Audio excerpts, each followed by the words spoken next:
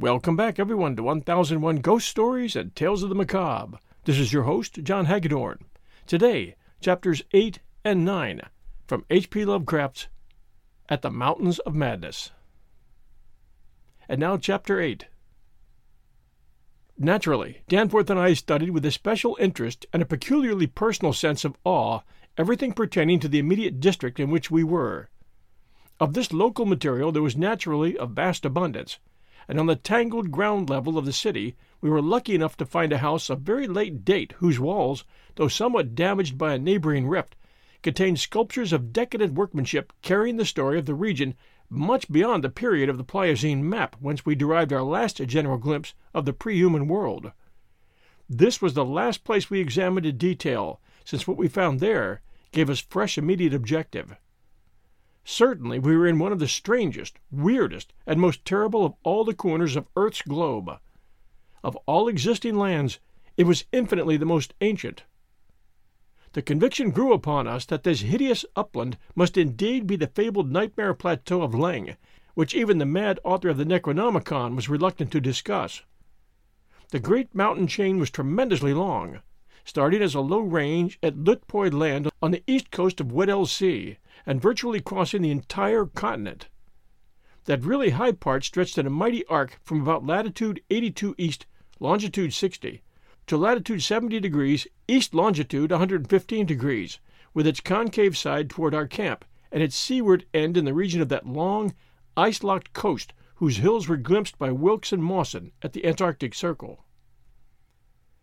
Yet even more monstrous exaggerations of nature seem disturbingly close at hand. I have said that these peaks are higher than the Himalayas, but the sculptures forbid me to say that they are Earth's highest.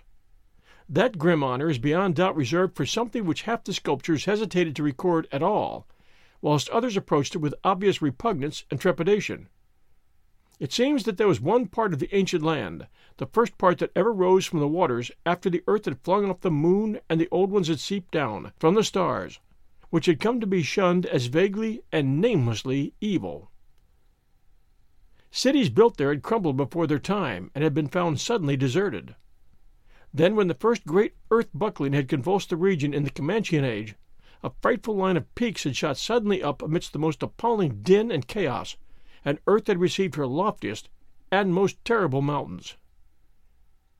If the scale of the carvings was correct, these abhorred things must have been much over 40,000 feet high, radically vaster than even the shocking mountains of madness we had crossed. Some of the old ones, in the decadent days, had made strange prayers to those mountains, but none ever went near them or dared to guess what lay beyond. No human eye had ever seen them, and as I studied the emotions conveyed in the carvings, I prayed that none ever might. There are protecting hills along the coast beyond them, Queen Mary and Kaiser Wilhelm lands, and I thank heaven no one has been able to land and climb those hills. I am not as skeptical about old tales and fears as I used to be, and I do not laugh now at the pre-human sculptor's notion that lightning paused meaningfully now and then at each of the brooding crests, and that an unexplained glow shone from one of those terrible pinnacles all through the long polar night. There may be a very real and very monstrous meaning in the old Nakonic whispers about Kadath in the cold waste, but the terrain close at hand was hardly less strange, even if less namelessly accursed. Soon after the founding of the city, the great mountain range became the seat of the principal temples, and many carvings showed what grotesque and fantastic towers had pierced the sky, where now we saw only the curiously clinging cubes and ramparts. In the course of ages the caves had appeared, and had been shaped into adjuncts of the temples.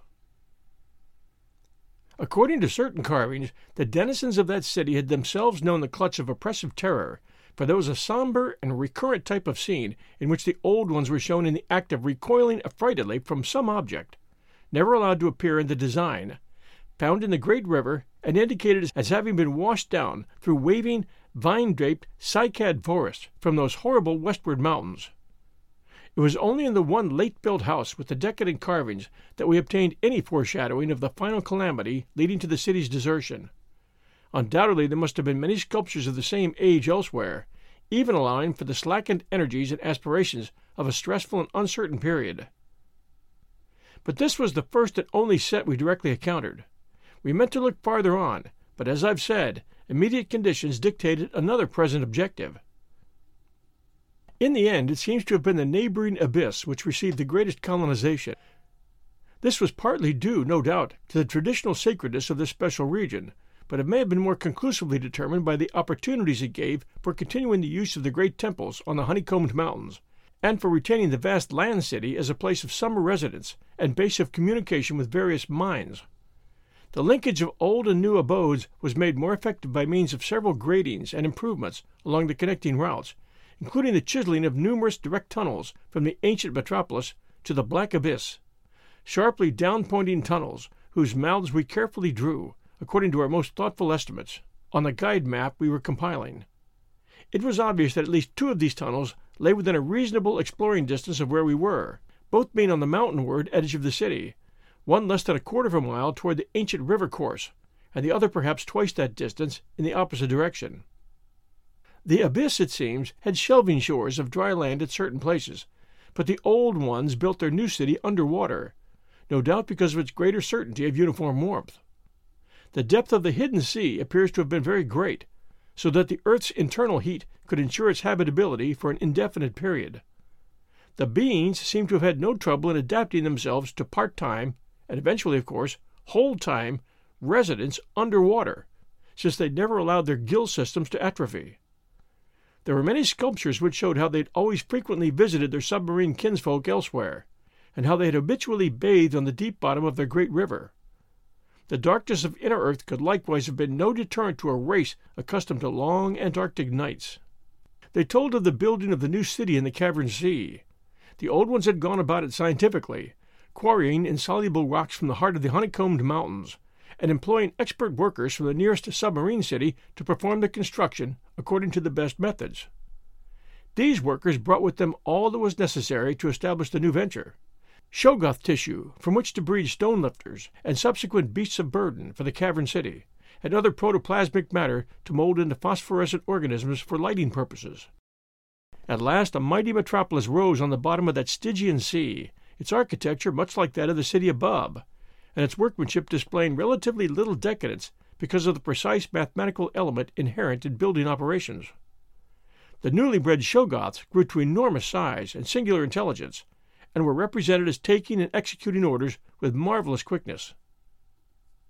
They seemed to converse with the old ones by mimicking their voices, a sort of musical piping over a wide range, if poor Lake's dissection had indicated aright, and to work more from spoken commands than from hypnotic suggestions as in earlier times. They were, however, kept in admirable control.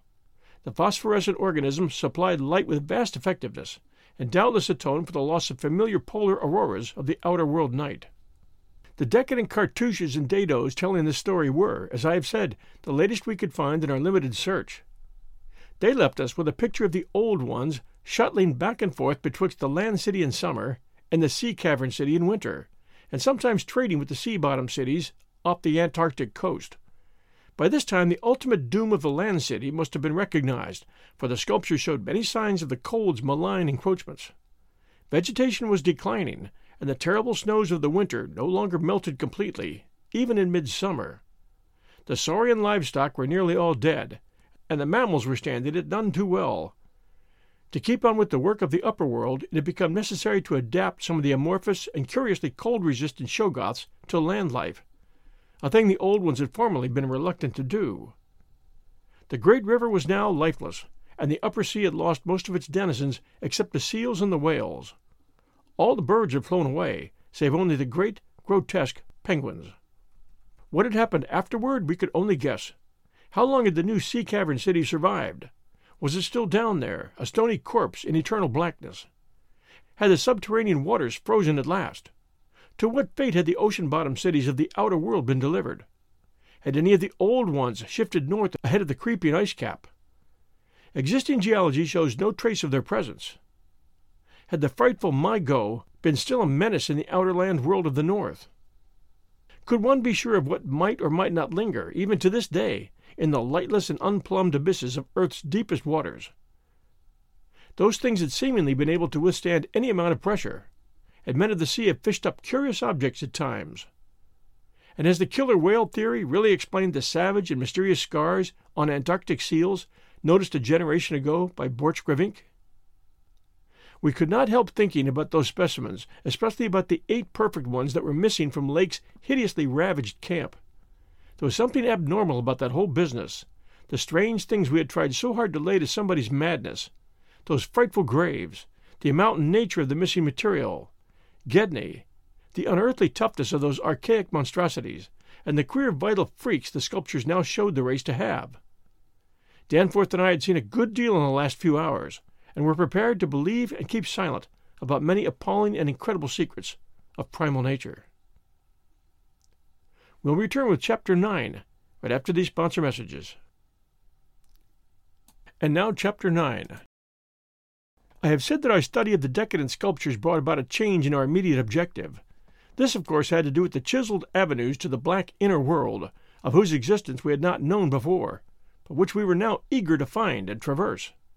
From the evident scale of the carvings, we deduced that a steeply descending walk of about a mile through either of the neighboring tunnels would bring us to the brink of the dizzy, sunless cliffs about the great abyss, down whose sides paths, improved by the old ones, led to the rocky shore of the hidden and nighted ocean.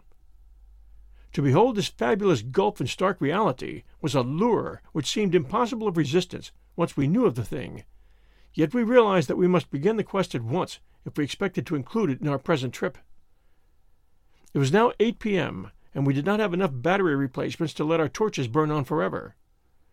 We had done so much studying and copying below the glacial level that our battery supply had had at least 5 hours of nearly continuous use, and despite the special dry cell formula, would obviously be good for only about 4 more. Though by keeping one torch unused, except for especially interesting or difficult places, we might manage to eke out a safe margin beyond that. It would not do to be without a light in these cyclopean catacombs. Hence, in order to make the abyss trip, we must give up all further mural deciphering. Of course, we intended to revisit the place for days and perhaps weeks of intensive study and photography, curiosity having long ago got the better of horror. But just now we must hasten. As we threaded our dim way through the labyrinth with the aid of map and compass, traversing rooms and corridors in every stage of ruin or preservation, clambering up ramps, crossing upper floors and bridges, and clambering down again, encountering choked doorways and piles of debris, hastening now and then along finely preserved and uncannily immaculate stretches, taking false leads, and retracing our way, in such cases removing the blind paper trail we had left, and once in a while striking the bottom of an open shaft through which daylight poured or trickled down. We were repeatedly tantalized by the sculptured walls along our route. Many must have told tales of immense historical importance, and only the prospect of later visits reconciled us to the need of passing them by. As it was, we slowed down once in a while and turned on our second torch. If we had had more film, we would certainly have paused briefly to photograph certain bas-reliefs, but time-consuming hand copying was clearly out of the question. Shortly before 8:30 p.m., Danforth's keen young nostrils gave us the first hint of something unusual. If we had had a dog with us, I suppose we would have been warned before. At first we could not precisely say what was wrong with the formerly crystal-pure air, but after a few seconds our memories reacted only too definitely. Let me try to state the thing without flinching. There was an odor, and that odor was vaguely, subtly, and unmistakably akin to what had nauseated us upon opening the insane grave of the horror poor Lake had dissected. Of course, the revelation was not as clearly cut at the time as it sounds now. There were several conceivable explanations, and we did a good deal of indecisive whispering. Most important of all, we did not retreat without further investigation, for having come this far, we were loath to be balked by anything short of a certain disaster. Anyway, what we must have suspected was altogether too wild to believe. Such things did not happen in any normal world. It was probably sheer irrational instinct which made us dim our single torch, tempted no longer by the decadent and sinister sculptures that leered menacingly from the oppressive walls, and which softened our progress to a cautious tiptoeing and crawling over the increasingly littered floor and heaps of debris. Danforth's eyes as well as nose proved better than mine, for it was likewise he who first noticed the queer aspect of the debris after we had passed many half-choked arches leading to chambers and corridors on the ground level. It did not look quite as it ought after countless thousands of years of desertion, and when we cautiously turned on more light, we saw that a kind of swath seemed to have been lately tracked through it. The irregular nature of the litter precluded any definite marks, but in the smoother places there were suggestions of the dragging of heavy objects. Once we thought there was a hint of parallel tracks, as if of runners. That was what made us pause again. It was during that pause that we caught, simultaneously this time, the other odor ahead. Paradoxically, it was both a less frightful and more frightful odor, less frightful intrinsically, but infinitely appalling in this place under the known circumstances. Unless, of course, Gedney, for the odor was the plain and familiar one of common petrol, everyday gasoline. Our motivation after that is something I will leave to psychologists. We knew now that some terrible extension of the camp horrors must have crawled into this nighted burial place of the eons, hence could not doubt any longer the existence of nameless conditions, present or at least recent just ahead. Yet in the end, we did let sheer burning curiosity, or anxiety, or auto-hypnotism, or vague thoughts of responsibility toward Gedney, or what not, drive us on. Danforth whispered again of the print he thought he had seen at the alley turning in the ruins above, and of the faint musical piping, potentially of tremendous significance in the light of Lake's dissection report, despite its close resemblance to the cave-mouth echoes of the windy peaks, which he thought he had shortly afterward half heard from unknown depths below.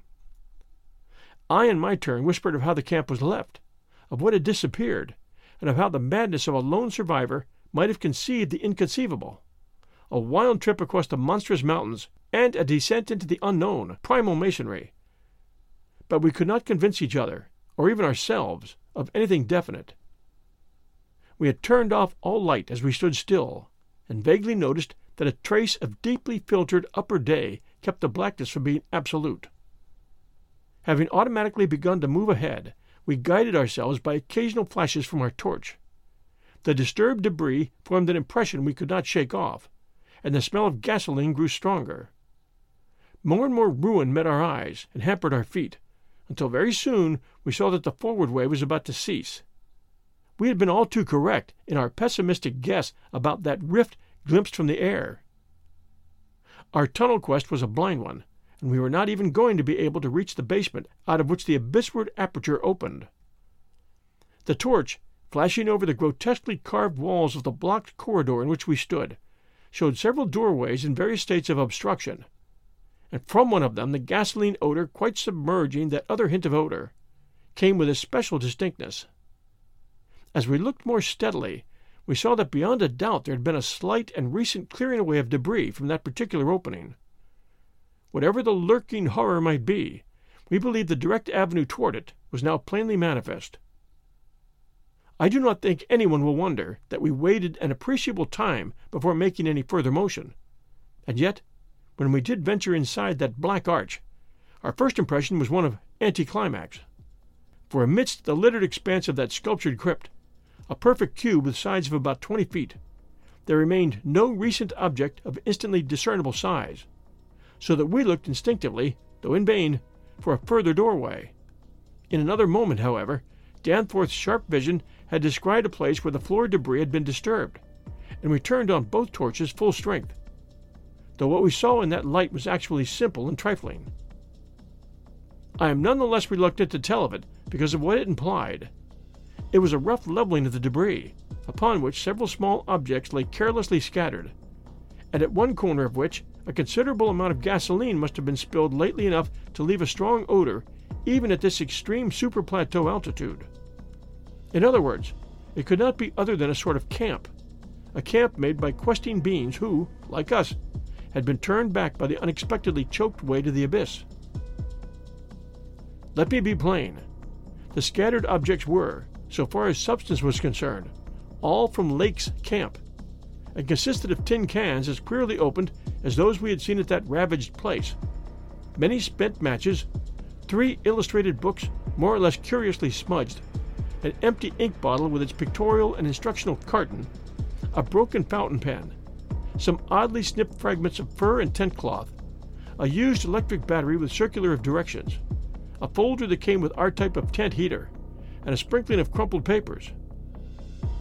It was all bad enough, but when we smoothed out the papers and looked at what was on them, we felt we had come to the worst.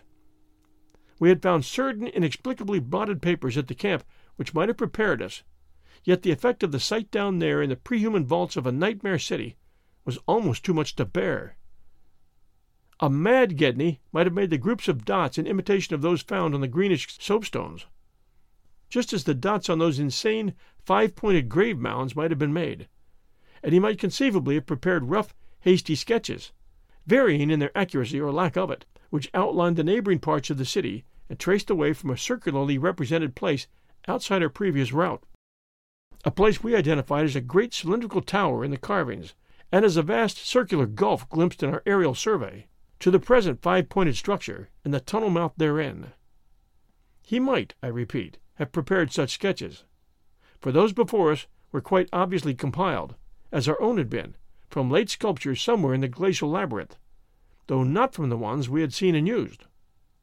But what the art-blind bungler could never have done was to execute those sketches in a strange and assured technique perhaps superior, despite haste and carelessness, to any of the decadent carvings from which they were taken, the characteristic and unmistakable technique of the old ones themselves, in the dead city's heyday. There are those who will say that Danforth and I were utterly mad not to flee for our lives after that, since our conclusions were now, notwithstanding their wildness, completely fixed, and of a nature I need not even mention to those who have read my account as far as this. Perhaps we were mad, for have I not said those horrible peaks were mountains of madness?